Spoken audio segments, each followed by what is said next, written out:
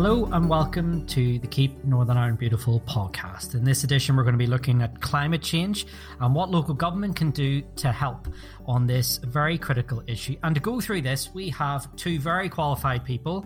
We're going to be looking particularly at the Belfast City Council area. So don't worry, if you're in other council areas, we will get round each council in Northern Ireland. But this edition, we're going to be focusing on Belfast. And to go through the many things going on in this council area, we have the Green Party councillor for Botanic, Councillor Anya Grugan, you're very welcome. And we also have Alliance Party Councillor Peter McReynolds, who is in the Ormiston DA. So you're both very welcome to the Keep Northern Ireland Beautiful podcast. Thank you so much for joining us. I'm going to go to you first, Peter. You've been in council now for about 3 years or so now. How have you found the debate over climate change over that period in the chat? Have you seen a positive evolution in the debate, or have you seen it kind of stagnate? It's actually around 4 years now, whenever I was co-opted on the council back in 2017. And I was thinking about this today in advance of this conversation. So whenever I first came on council, it was really only myself, Georgina Milne of the Greens, and my former colleague, Ross Brown. He wasn't in council whenever I was there, but really we were the only real voices, maybe Councillor Nicholl as well, that really spoke about environmental issues. It wasn't really done that much back in 2017. Then I really do think that, and I say this all the time, David Attenborough changed the entire game with Blue Planet, and it really connected and resonated with the public. And since then, and the 2019 local council elections, we've really seen green issues come to the fore. I really think that you're doing yourself and your constituents a disservice if you're against the environmental issues. Obviously, as well, then we had the motion declaring the climate emergency, which the majority of parties supported. The march on Belfast City Hall. So the landscape between 2017 and 2021 is completely different from what it used to be. Environmental issues are really up there. Thankfully. Mm-hmm. Okay. Anya, what have you seen? Now, you've obviously been there since 2019. You got elected, and the Green Party went from one councillor to now four. How have you seen the debate around those issues from when you first entered the chamber? Yeah, look, I think exactly as Peter said, I think it's more prevalent now than ever, and I think that's only a positive thing. Like, I have been involved, I suppose, in Northern Irish politics for about 4 or 5 years now. I may have only been elected for the last 2, but even, say, one of my first election campaigns, knocking doors for the Green Party, would have been the Assembly 2017. Now, obviously, that was dominated by a different narrative, but even going from that and, the subsequent general elections until my own council election, there was a real change. We went from talking about more of our social policies and economic policies and obviously some of the environment, but the one issue in 2019 that people were even coming directly up to us to talk about was the environment. So yeah, we think there's a number of factors around that. You obviously, the David Attenborough effect, Greta Thunberg, really brought it into the popular culture now.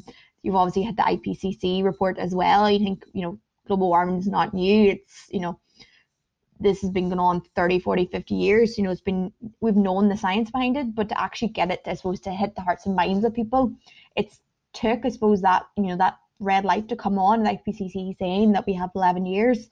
Then you've got David Attenborough, really highlighting, the impact it's having on our wildlife and our marine culture and biodiversity, and Greta Thunberg as well, really popularizing that message. You really have seen that come to the fore a lot more. And then I suppose as a council, we have taken, leaps and bounds on, whereas, prior terms, environmental issues, Peter said, would have been, that NOTA wouldn't really had been dominating it. Though I think we have seen, with us introduction into the resilience cities, and with Gráinne Long coming in as the Commissioner for Resilience in Belfast, we really have seen that sea change here. We now have the Climate Commission, and it's really embedded into the structures of council now, with our climate working group, with the community planning process. So it really has, it's went from on the periphery, something we're kind of aware of and not really doing much about till that's, it's the bread and butter of what we do now in council. It's built into everything. Yeah, and that's one of the things, again, for my sins, I watch council meetings every month, and I've seen, since 2014 when I first started, the environment, anytime the environment came up, it was often about recycling or dogfighting. That was very much, and obviously Keep Northern Ireland Beautiful would be very much aware of that.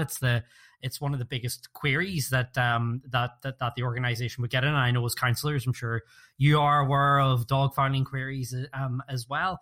I mean, but last week, I noted there was a big debate on air quality as well, which went on. I've noticed, for example, even the debate around waste collection, for example, has moved from just being about, you've just got that wee box there, you just put your papers and your bottles in there, to more into about food waste and more about circular economies. Peter, I just want to go to you on this.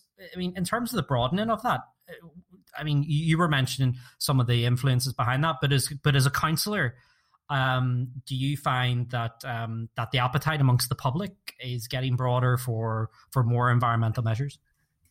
Yeah, I mean, obviously I sit on People and Communities committee, which is responsible for waste management and things like that. And I suppose before that sort of public mindset shift, it would have been very much so along the lines of, this is a little bit irksome that I can't get my glass recycling done from my house. I really don't like having to go to the bottle bank. What's going on? And it's really shifted into, well, why are we not recycling glass? This is ludicrous. Why aren't I able to do this easily? It's something that can be restored pretty much to its original form and then reused. This is completely not sustainable in any way, shape or form. So it's moved really from that, this is a little bit of a bother to me, to why is my council not doing this? This needs to be addressed. So you really have seen people move away from that kind of public service mindset to, well, this is environmentally good. This is good for the environment. This is what I want to see from my council. And really you're seeing that in the committees. Okay. And Anya, what have you thought of that, again, the public demand for measures on these things from the council?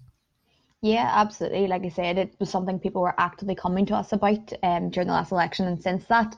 And actually, an element of it, I think, that we maybe don't give enough credit to is this was the impact of children and young people. Like the amount of times when I was out round the doors and talking to people, and it was the children running to the doors going, "Oh, the Green Party," and like making their parents go, "Look, you need to be voting on this. This is something you need to be acting on." And I think that has really brought us on quite a bit. We've seen the youth strikes as well, and we can't underestimate the impact that has had on the public consciousness. And like I said, I've had it from people that you wouldn't even have dreamt of, that they would have been bringing up those sort of environmental issues with you, and the bread and butter of environmental issues, from your recycling right down to how we move things about the city and how we power the city. That's really coming through with people that you never would have thought of, and they never probably would have dreamt of themselves 10 years ago. It really is, it's coming to the fore, and I think we have felt that as councillors as well. That conversation has changed. It has stepped up a gear. We are trying to, I suppose, future-proof and mainstream it, rather than it to be an add-on. It has to be built into every single decision and every single action that we take as a council.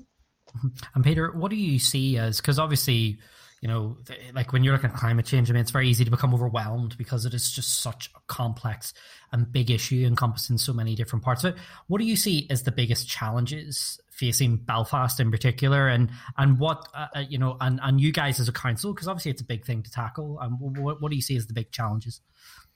Well, I suppose, and this comes back to when I was trying to reflect on just my time as a councillor earlier on today, it's trying to manage the aspirations of the public. So I encountered this after I brought my motion on getting rid of single-use plastics and things like that, and people were really on board with that, and disposable cups and how environmentally damaging they were. But I suppose it wasn't that they were environmentally damaging, it was more so that the infrastructure isn't in place to actually make them recyclable. So we have non-recyclable, recyclable cups at the moment, because I think there's only one or two places in the UK that can actually recycle the blooming things. And I remember talking to Tim Walker, who used to be involved in Belfast City Council, and he met up with a church that had contacted me, who had done the environmentally responsible thing and had gone out and got lots and lots of these compostable cups, went to council and said, "Okay, would you take our compostable cups? We've done what we should be doing." And they just say, "No, we can't take that. The infrastructure isn't there to actually process these, so they're just going to go to landfill." So obviously whenever that's brought to me, I'm pulling my hair out because it's awful. But Tim Walker is able to explain, the mindset of the public has moved so much. We're trying to keep up with you guys. So it's trying to have the resources there to actually cope with and process all the environmental aspirations of the public and actually deliver on what they want to see. And I think that's a major challenge that all councillors are going to experience at some point. Okay, Anya, well, what do you think about that? Absolutely, the wheels of change grind slowly. I think we've all learned the hard way about that in council. It's not just as simple. Like, we declared a climate emergency almost 2 years ago now, and it's actually delivering that into action is the hardest thing to do. For me, to be quite honest, I think one of the greatest barriers for Belfast in terms of tackling the climate emergency is how restricted we are by other bodies in government. The devolution of powers here and the split between different institutions that, let's say, maybe are not at the same level as us as a council. We don't have transport powers, we don't have regeneration powers. We're reliant on another government department where it's almost siloed environment in terms of the assembly level into one department rather than it being embedded, I suppose, throughout departments. And I think that is going to be the biggest challenge. We've done our Minister in Belfast. We know what we need to do to decarbonise the city in terms of looking at transport and particularly in terms of retrofitting housing in particular. We don't have the direct powers to do that. So we are, unfortunately, held up by those other institutions. We don't necessarily move. They move probably even slower than council. Some might believe that's possible, but unfortunately it is. And we've seen that even in the last year. We've seen how other cities and other countries have adapted to COVID, and they've been able to deliver, really these groundbreaking, new schemes of like public transport and, cycling infrastructure and pop-up parks. And they've really reimagined their city because of the new priorities that COVID has brought in as well. Whereas what did we get? We got a couple of, cones for a pop-up cycle lane and one parklet. Like, it can be disheartening and can be pretty frustrating for us as councillors because I don't think there's much institutional resistance anymore in council. I think we are all singing up the same hymn sheet there, but it's getting, I suppose, the powers that be even at that level of government above us to actually start moving. And obviously we were constrained by the fact we didn't have an assembly for so long as well, and it was only back up when COVID hit. And the ministers are still trying to get to grips, I suppose, with their departments, which maybe have cultures and institutions there that just aren't really on the same page. And that is going to be a real challenge going forward. Yeah. I mean, obviously, Peter, if you go back to 2018 when the Primark fire hit, and we talked about reimagining the city centre and, the chaos that caused by one building going on fire and, the chaos it caused in the city centre, it really brought home a structural weakness in how our city centre was designed. And we talked about pedestrianisation and we talked about all this stuff. Then COVID came along, as Anya says, and we were then talking about it again. And as we're now starting to open back up again, and it looks like the vaccine's going well, seems like our foot has kind of come off the pedal on that a wee bit, and it seems like we may just go back to the way things may have been before. Where do you think we are on that? Are you a bit more optimistic? I don't know. I feel as I advance in my years, my optimism slowly leaves my body. But I do remember those times and trying to be ambitious before, and you kind of do just go back to the way things have always been.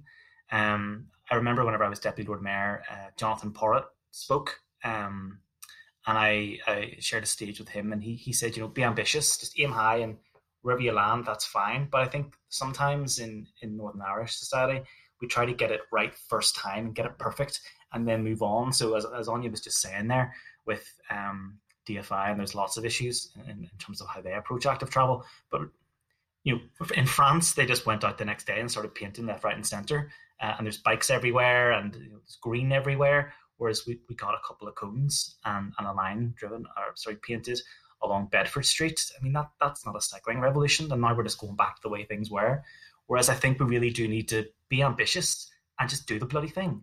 So whenever it comes to, I think in East Belfast with the glider, everybody was up in arms about the glider and the disruption it was going to cause, and it's awful, it's a waste of time, waste of money. And then you get it and you just get over it, and then you move on and you grumble about something else. It's for me, it's the right thing to do. I want a city that is open. I want a city that is easy to use for everybody and connects everybody. and pedestrianisation is a prime example. You've just said there. Whenever I put up on social media about pedestrianisation here, what do you think about this? Cause outrage as well. Whereas if you just do it, people adapt and they just move on to the next thing. So I think that we really do need to be ambitious if we're going to change things for the better in Belfast. When it comes to the environment, we just need to look at other cities, look at the best practice, which active travel, pedestrianisation, all those things have been proven to achieve. Let's just do it. If there's an issue, change it back. But I think that usually these things work out for the best, and I think that's what we need to do. Okay. And obviously, I mean, in terms of what the council can do, so obviously I was looking over some of the initiatives in the past few months. So we've obviously got the 1 Million Trees initiative, which was launched about 6 weeks ago. And obviously there have been talk about air quality strategies and so on and so forth. I mean, in terms of the council, Anya, I want to go to you. What do you think the next big idea should be for the environment at a council level? Now, obviously, you were caveating things earlier. There are things that you guys don't have control over, and there are things that, I know frustrating for you guys. You've got control over a part of it, but then maybe DFI or DARE would have control over the other bit of it. What do you think could be the next big idea in the council on the environment? Well, obviously, we have just launched our climate action plan. So, our big ideas are there. We know what we need to do because, yes, some of them, aren't dependent on us. But, we as a council are taking those steps to basically climate-proof us as an organisation. So they're undertaking that assessment and review now in terms of the energy strategy and, our own buildings and estates. But another one actually that's coming through, and I think it's something that's coming, increasingly more aware that it's an integral part of climate emergency, is around biodiversity. And I know my colleague, Councillor Brian Smith, it's one of his things. You get him talking about this, he could talk all night. And I know Peter's colleagues as well. I know in terms of Michael Long, in terms of bus stops and, putting bees and the flowers on top of the bus stops and things like that, it's something that we've all been driving. Brian brought a motion there last month in terms of supporting the UN 30 by 30 campaign, which is basically trying to return 30% of land and sea to nature by 2030. And I think that is something that we as a council can really drive, starting to look at our urban biodiversity. So there's simple things we can do in terms of, our own estate and our own things, but we can help communities because, like I said, people are more aware than ever. They want to get involved. They want to green their gardens. They want to green their alleyways. All of that. I think we can really transform the city by looking to how we can green it in terms of our own little spaces. No more like concrete jungles. Start trying to reimagine that. And I think as a council, we can be a real driver of that in terms of leading by example, by helping communities, bringing them along with us on that. And even through the planning system as well, and making sure that, we are getting the best development possible and making sure that we can, if there's an opportunity to green something that's coming through planning, that we take that opportunity. Yeah. Peter, what do you think about that? The next big idea is coming through on council. Well, I think it's one that maybe that's come indirectly. The public are already aware of it. I think that if there's one thing COVID's shown us, it's just how important the environment around us actually is.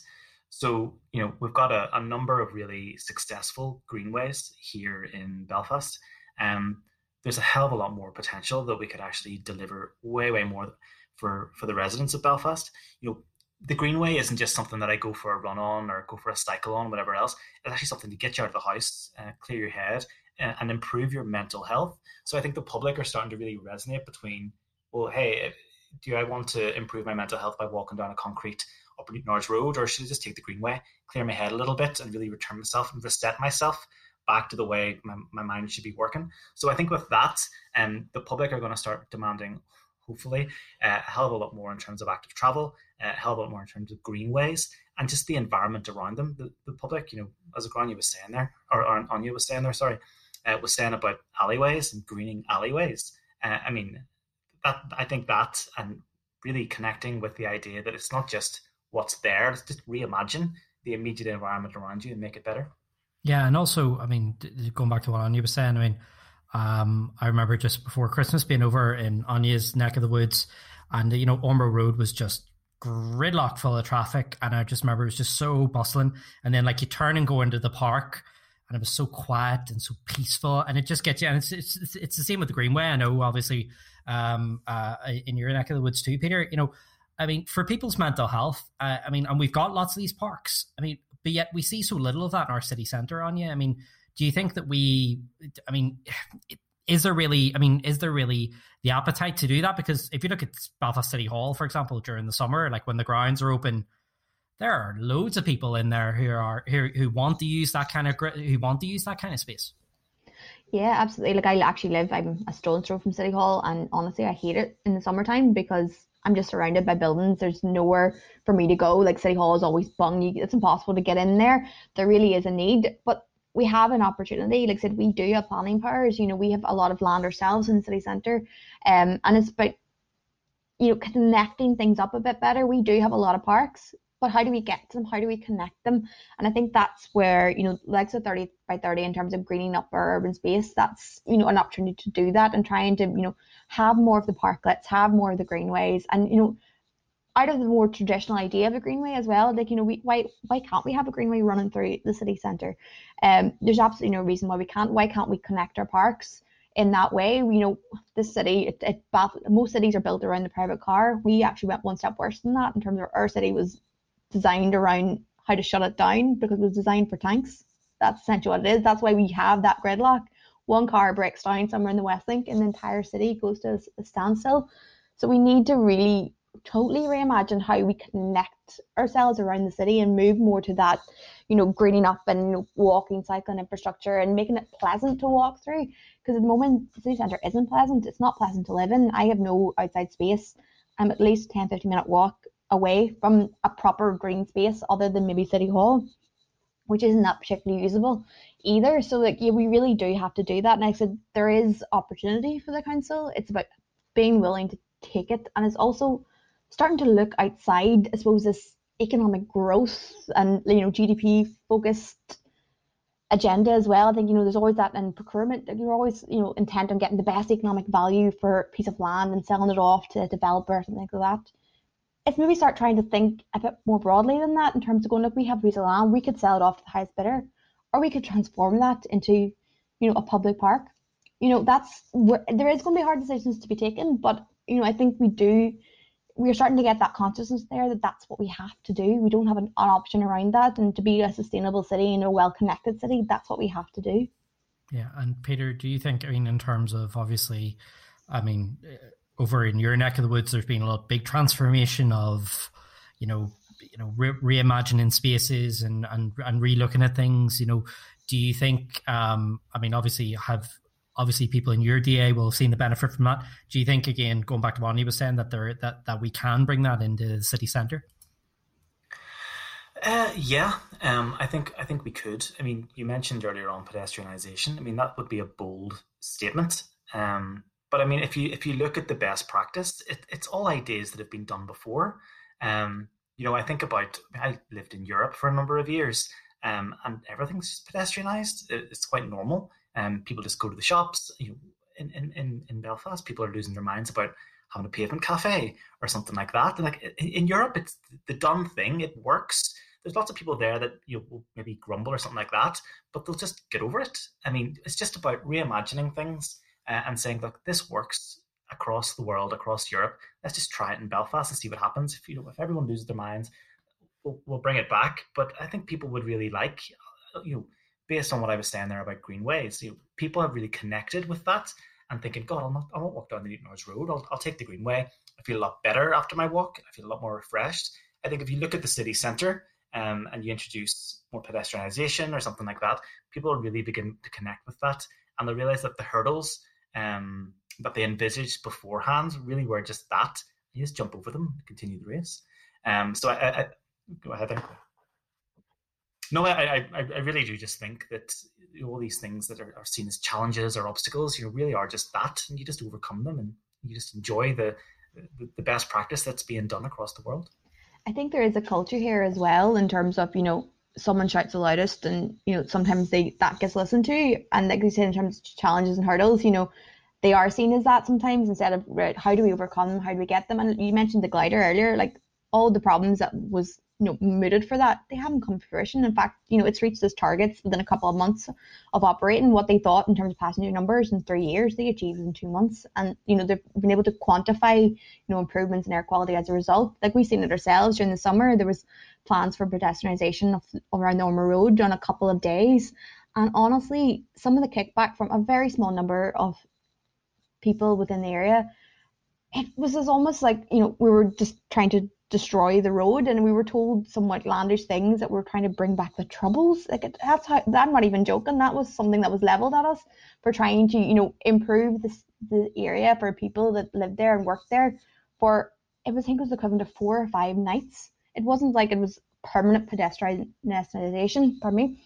It was just, a little trial period to do it for a couple of nights and a couple of days and see how it happened. But, people will struggle to get that into their mindset. Change is difficult, and sometimes you have to try it. If it doesn't work, fair enough, hold your hands up, move on, maybe tinker with it and try to get it right. But, we can't be afraid to try. We've no other option. We have to. Yeah. And obviously, it was amazing how COVID changed people's attitudes towards outdoor spaces. All of a sudden, you saw pavements being overtaken by cafes and bars and restaurants. All of a sudden, these spaces outside were being overtaken. Just a final thought from the two of you. Peter, I want to ask you, obviously there's 2 years to go, believe it or not. Don't mean to give the two of you palpitations, but you are nearly halfway through your mandates before you're up for re-election. In 2 years' time, by the time you go back to the polls in 2023, what would you be hopeful to go to the people of Ormiston with that you could say you would like to have seen progress on from the council, or a project that would be well underway on the environment? I suppose I'm hopeful of approaching an election, a local council election in a COVID-free world, and actually engage on the doors the way I'm used to engaging with people on the doors. We haven't done that for a while. I don't know why I'm saying this, but I'm actually looking forward to having those conversations with people, seeing what they want, bringing forward our next local council manifesto and saying, this is what we want to achieve for Belfast. We've got our meeting later in the week to sort of look at our manifesto goals and how we're getting on. And, we've raised a number of the things that we said we would do and what we would fight for, and the Belfast that we would like to see. So hopefully I'll just be able to approach things the way I always have done, and actually start talking to people, which is fundamentally what politics is.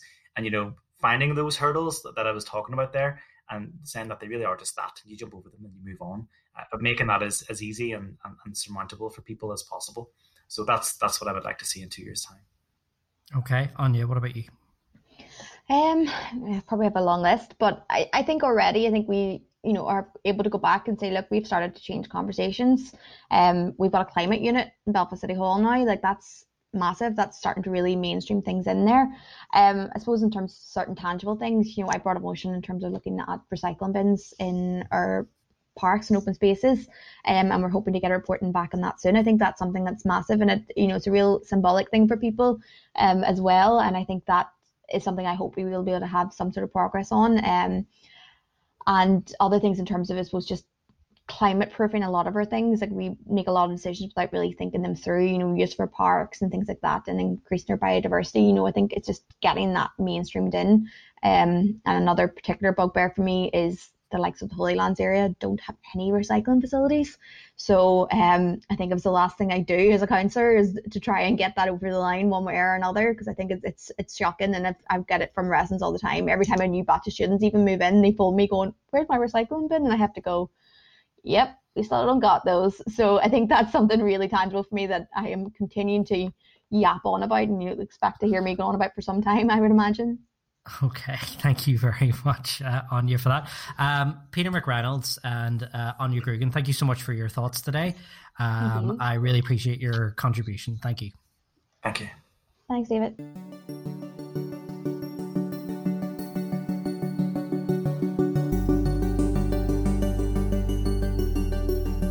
Thank you for listening to the Keep Northern Ireland Beautiful podcast. Please make sure you hit the subscribe button so you can be reminded of future episodes.